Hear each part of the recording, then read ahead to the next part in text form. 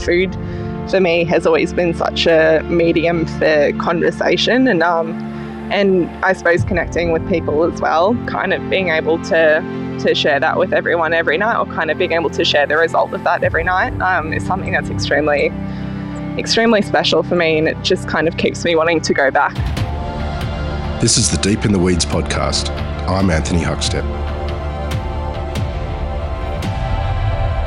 When it comes to food, deconstruction and reinvention rarely live up to the comforting hug of the classics. Dishes that transcend generations, often with a hallmark of simplicity. With the constant evolution of our dining landscape, there are still some chefs elevating the classics and reminding us what's so special about them. Laura Rhinelander is a chef at Sydney's Bar Vincent. Laura, how are you? I'm good. How are you? Good to get you on the show. Late last year, I experienced one of the best prawn cocktails of my life, courtesy of you and your kitchen. Tell us a little bit about what you're doing at Bar Vincent. I think Bar Vincent, it's not really about doing anything particularly new. But yeah, I think it's just doing classic dishes just really well, with a massive focus on just, I suppose, making everything as delicious as possible. And yeah, creating quite a special dining experience, I think, in that way. Just, yeah, quite unpretentious food, done with a lot of consideration, I'd say. Well, I've got a lot of soft spots, but I certainly have one for a prawn cocktail. Tell us a bit about the one that you're doing there. Yeah, it's a dish very close to my heart.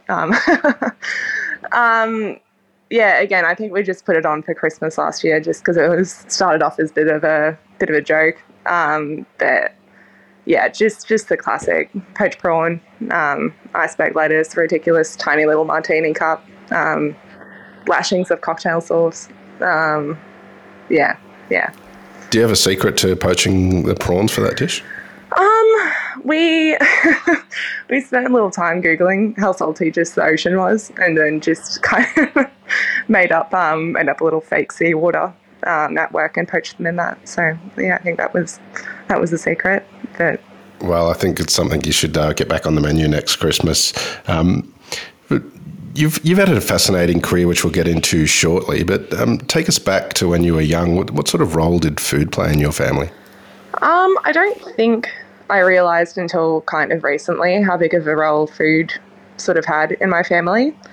I think my parents always kind of put quite an emphasis on being present around food. It was always something that we kind of shared.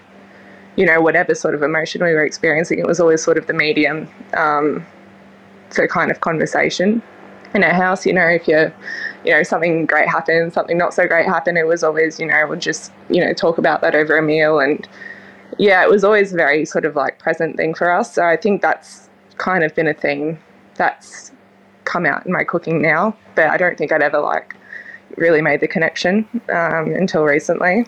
Are there any sort of dishes or feasts from when you were young that really stand out for you? Yeah, for sure. But I think off the top of my head now, I can't really remember. But I think when you're put on the spot, Mum was a great cook. She always, I think my grandma as well. My grandma lives in Germany. So when we went over as a family sort of to visit, I think we would just spend the whole day cooking, especially to just do like a really beautiful lunch, because we never used to see each other that often. So it was always this big celebration of food when we used to go over and visit as a whole family. But just really beautiful classic food, poached salmon with like hollandaise and asparagus, or like some sort of roasted like pork loin and mustard sauce, like really quite classic German cooking, which I never do now. But yeah, I just remember it was the best thing to share with everyone. Tell us about that period of time, sort of after you left high school. You weren't originally going to be a chef. You were a biomedical student. Tell us a little bit about that and what lured you away from it. Yeah, I gave that a red hot crack for for a year. Yeah, yeah. I'd moved out of home and I started my degree, and I was just kind of poaching eggs around town a little bit to just to get some money in. And I'd kind of taken a break from it just because I wasn't super sure if I was gonna stick with that long term. And I thought, take a year off, just work a little bit, see what you're gonna do, figure it out. And I'd been cooking, but not really seriously, like just working in a few friends' cafes and doing a couple of little bits on the side. But I was working at a cafe, and one of my mates came in, and he was working at a really lovely restaurant in Brisbane at the time where I lived. And he said they needed a barista for the weekends. And I thought, yeah, great, I'll go make a couple cups of coffee on the weekend. And then that kind of turned into one of the apprentices had left. And yeah, I don't know, I just put my hand up for it. It was a bit of a split-second decision, put my hand up for it. And I started my apprenticeship.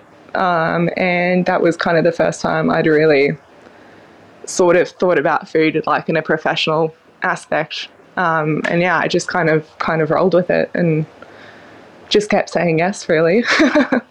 Yeah, that's... Take us back into the kitchen when you were an apprentice. So it was at Gage in Brisbane, which was carved a new path for Brisbane. Do you have any stories of what it was like in that kitchen?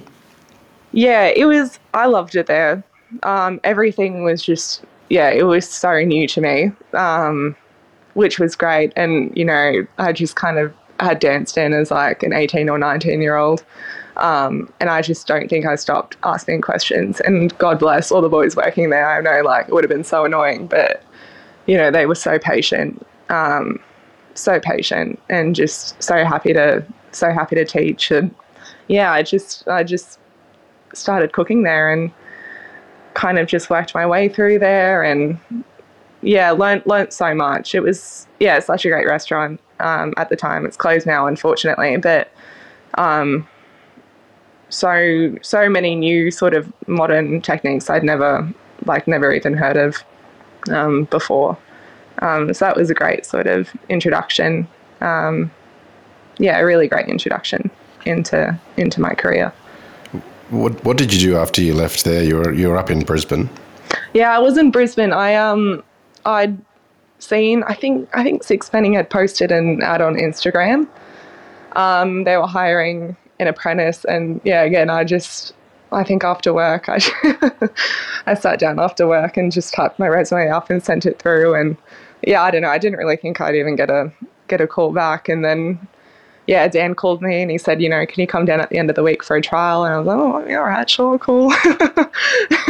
Popped on a plane and yeah, it just ended up working out. And so I moved down, I think it was 2 or 3 weeks after. So it was all, very fast. And yeah, I moved down and just started, pretty much packed everything up. And yeah, started up down here. So that was a massive move, actually. Take us back to that time. What was it like for you leaving Brisbane and sort of entering Sydney, a much bigger market in that sense? Yeah, for sure. I think Brisbane at the time, what was that? Nearly 3 years ago now. It's quite small there, and it's kind of like this bigger country town where everyone kind of knows everyone. And I'd been working at Gage and I just didn't really feel like I was drawn to go work anywhere else at that point, especially because there wasn't a massive offering of restaurants there that, I felt really, really drawn towards. So I had kind of thought about moving to Sydney. I was like, I'll do it next year. I'll work this year. I'll do it next year. When I'm ready. But I think there's never really that sort of point. And then I think I just got kind of pushed into it or forced to make that work, which I'm so glad it did, because I think it's the type of thing you hesitate with a little bit unless someone pushes you into the deep end. So yeah, I kind of just, yeah, as I said, sent my resume off, wasn't really expecting anything. And then it was just kind of this whirlwind that in, 3 weeks I'd set up in a different city. What was it like for you? So you were starting to build your career and COVID was going on, you moved to a new city. What did you think about that sort of career as a chef at that time? Yeah, it was a bit of a shock. I moved here. I moved here into this random house that I'd found on like Facebook Marketplace like 2 days before I moved down. Like I'd video chat these two boys in the bathroom during service, and we kind of decided, all right, cool, we'll move in together. Which in hindsight was so stupid, but I'm so glad that worked out. But moved down, and then yeah, the end of the week was lockdown, or they'd announced we were going into the first lockdown. I just thought, oh, fabulous! I don't have any of my belongings with me. I just got like a suitcase which had a few chef shirts, my knives, and a couple bits and bobs. And, oh, great! I don't even have a bed yet. It's like squatting in this random house, and then yeah, we'd kind of just went into that lockdown, which was a bit of a shock. Yeah, it was a bit of a freak out, but Dan Puskas was just the best. He was like, we've hired you. We're going to get through this. No one knows what they're doing. So was very, very grateful that he could have, threw me a line and kept me on during that time. Because I'm not really sure what I would have done otherwise. Sixpenny has become one of Australia's very best restaurants. So take us into the kitchen and what it's like working with Dan and the team. Yeah, that was such a shock. I think I got there and everyone just moved like twice as fast as we were moving in Brisbane. It was just completely different. It was a completely different format, to Gauge where I'd worked in as well. And just the quality of food that was going out and the caliber of cooking was just so high, which I am so grateful I got to cook there. It was just such a push, I think, for me to be working alongside such a talented team. I think it just makes you kind of really push yourself to try and keep up with everyone else. I think I was so green when I started there. And yeah, it was great. Dan was so patient with me. So everyone was so willing to teach as well, which is something, so grateful for. Is something I also kind of take forward in how I kind of communicate with the people I work with now. But yeah, I think the first few months were like a little bit of a shock. I was also so glad that I had kind of started and we'd all gone into the lockdown. So I was like, oh, fabulous. Like, no one knows what they're doing at the moment. So maybe it's a little bit less obvious that that I'm not really sure what's going on because everyone's kind of in this new playing field. So yeah, we started that bakery and everything and just kind of adapted, and yeah, it was good to kind of just figure that out alongside everyone else. Sixpenny's evolution sort of includes having a farm at one time and growing things out the back and a real amazing connection with producers.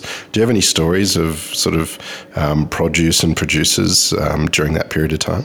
I think during we always had a little courtyard out the back, which was quite lovely, being able to kind of, run out during service and grab whatever was growing, an East Hyssop or some rock ale. We had this beautiful lemon verbena tree that just surprisingly just the most resilient little lemon verbena tree that just made it through every season. So it was really beautiful kind of having that out the back to just pull on during service if you needed to run out and grab something.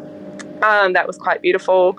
At the time, I think we were using Sticks as one of our main suppliers for vegetables. And to this day, Jimmy, our farmer, or sort of the guy that was liaising with us, I cook for him like once a month now at Bar Vincent. Once every couple of months now at Bar Vincent, which is really beautiful to kind of still have that connection where, he comes in and still so interested in, what I'm doing. And it's really lovely to be able to kind of sit down and, cook a meal for him and do something special when that whole time at Sixpenny, you take such care in dropping off such beautiful produce. Yeah, it was, wonderful again.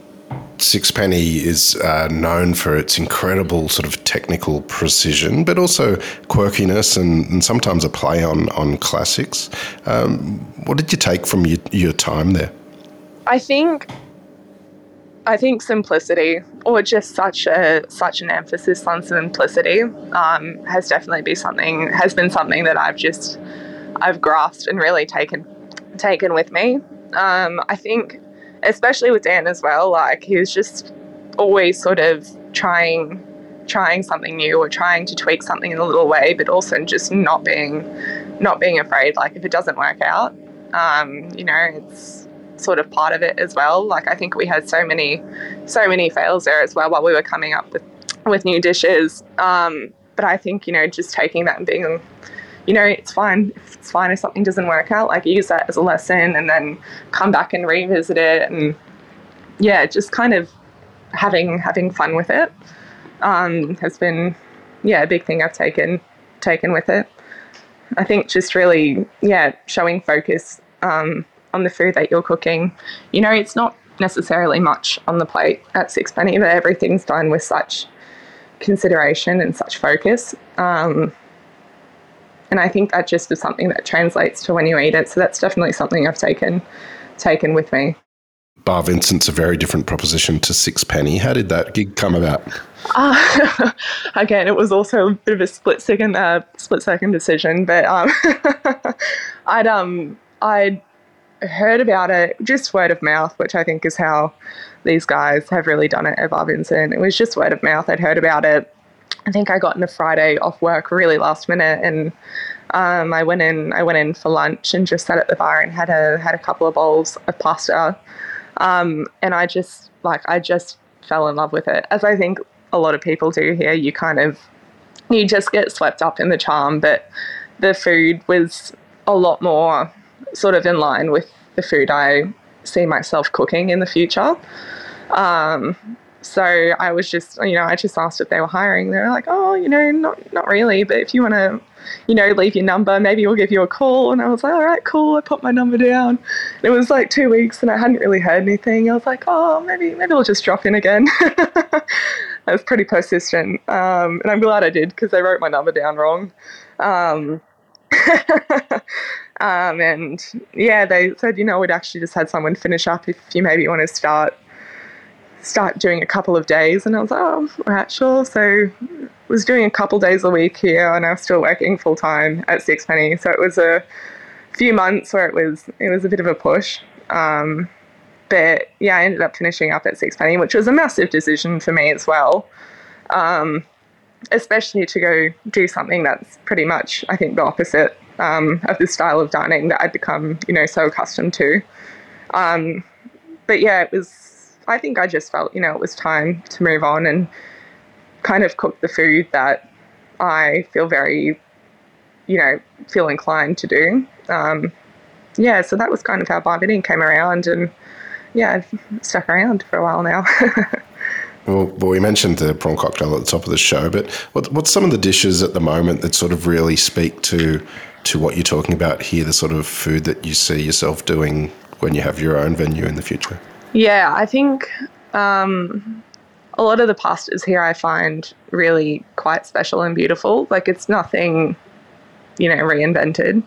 Capelli with some saffron and clams, it's been done 100 times before, 100 different ways. But it's just sort of a dish that I cook every single time, and I'm still excited to cook every single time. And people are just the response to it is just so positive time and time over again. So it's sort of those classic dishes that I don't get tired of them really. We've got quite a few little house classics that stay on. I just sort of love that feeling of every time you eat them, it's just so delicious.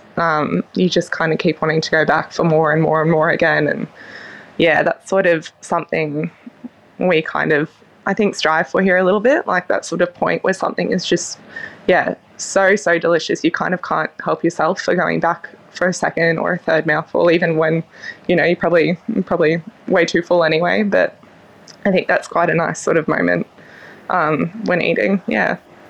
Tell us about some of these house classics that probably couldn't come off the menu.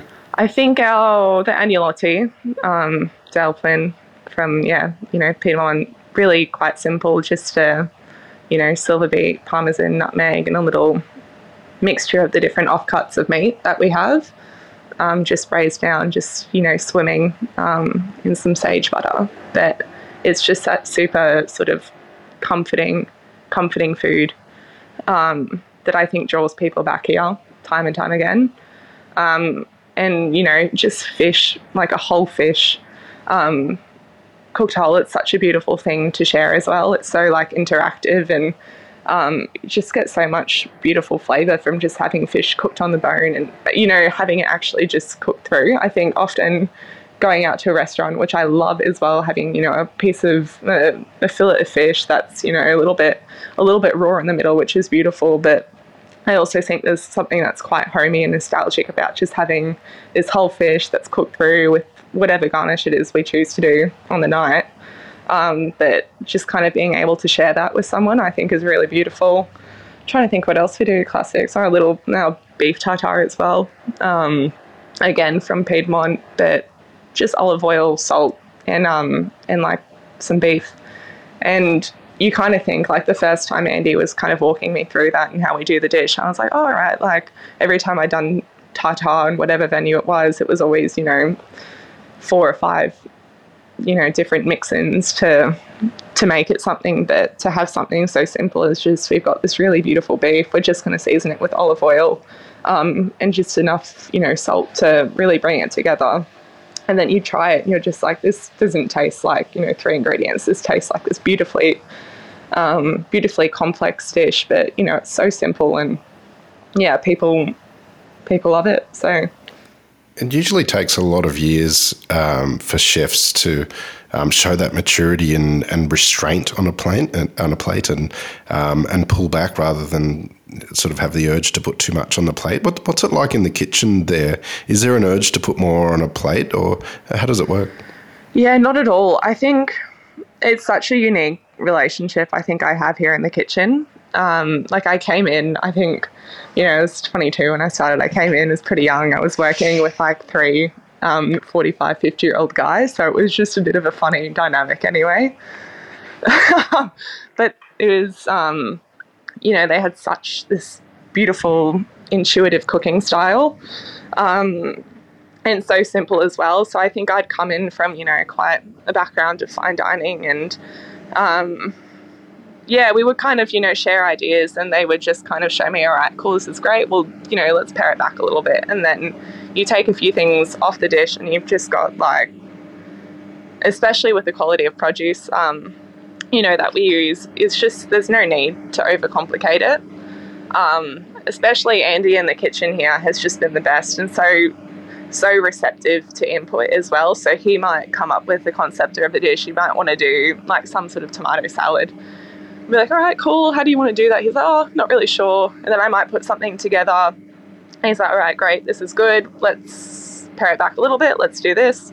And it's kind of this sort of compromise of the dish, and we just, it gets improvised a little bit on the night, but each dish sort of is like a bit of a conversation between the two of us, and we kind of have this back and forth of input of how we want to do something. And then obviously, because he's just worked in the kitchen for so long and has, been doing this style of cooking for so long, he's got such a knack for creating food that's so simple, and he just knows like where you kind of need to put like what details you kind of really need to put attention to. So that's been something that I've definitely picked up and really tried to focus on. Like, he just kind of knows when to stop, and when you've got enough on the plate that everything just kind of sings the best it can, and after you get it to that stage, then you don't really need to do anymore. The thing that's amazing about Bar Vincent is it's not just about that sort of simplicity and stunning sort of food, it sort of feels like it's been there forever and it's sort of tucked away. You wouldn't know about it unless you knew about it. How do they manage that sort of atmosphere and to create such a unique venue that really feels like it's a local sort of dream?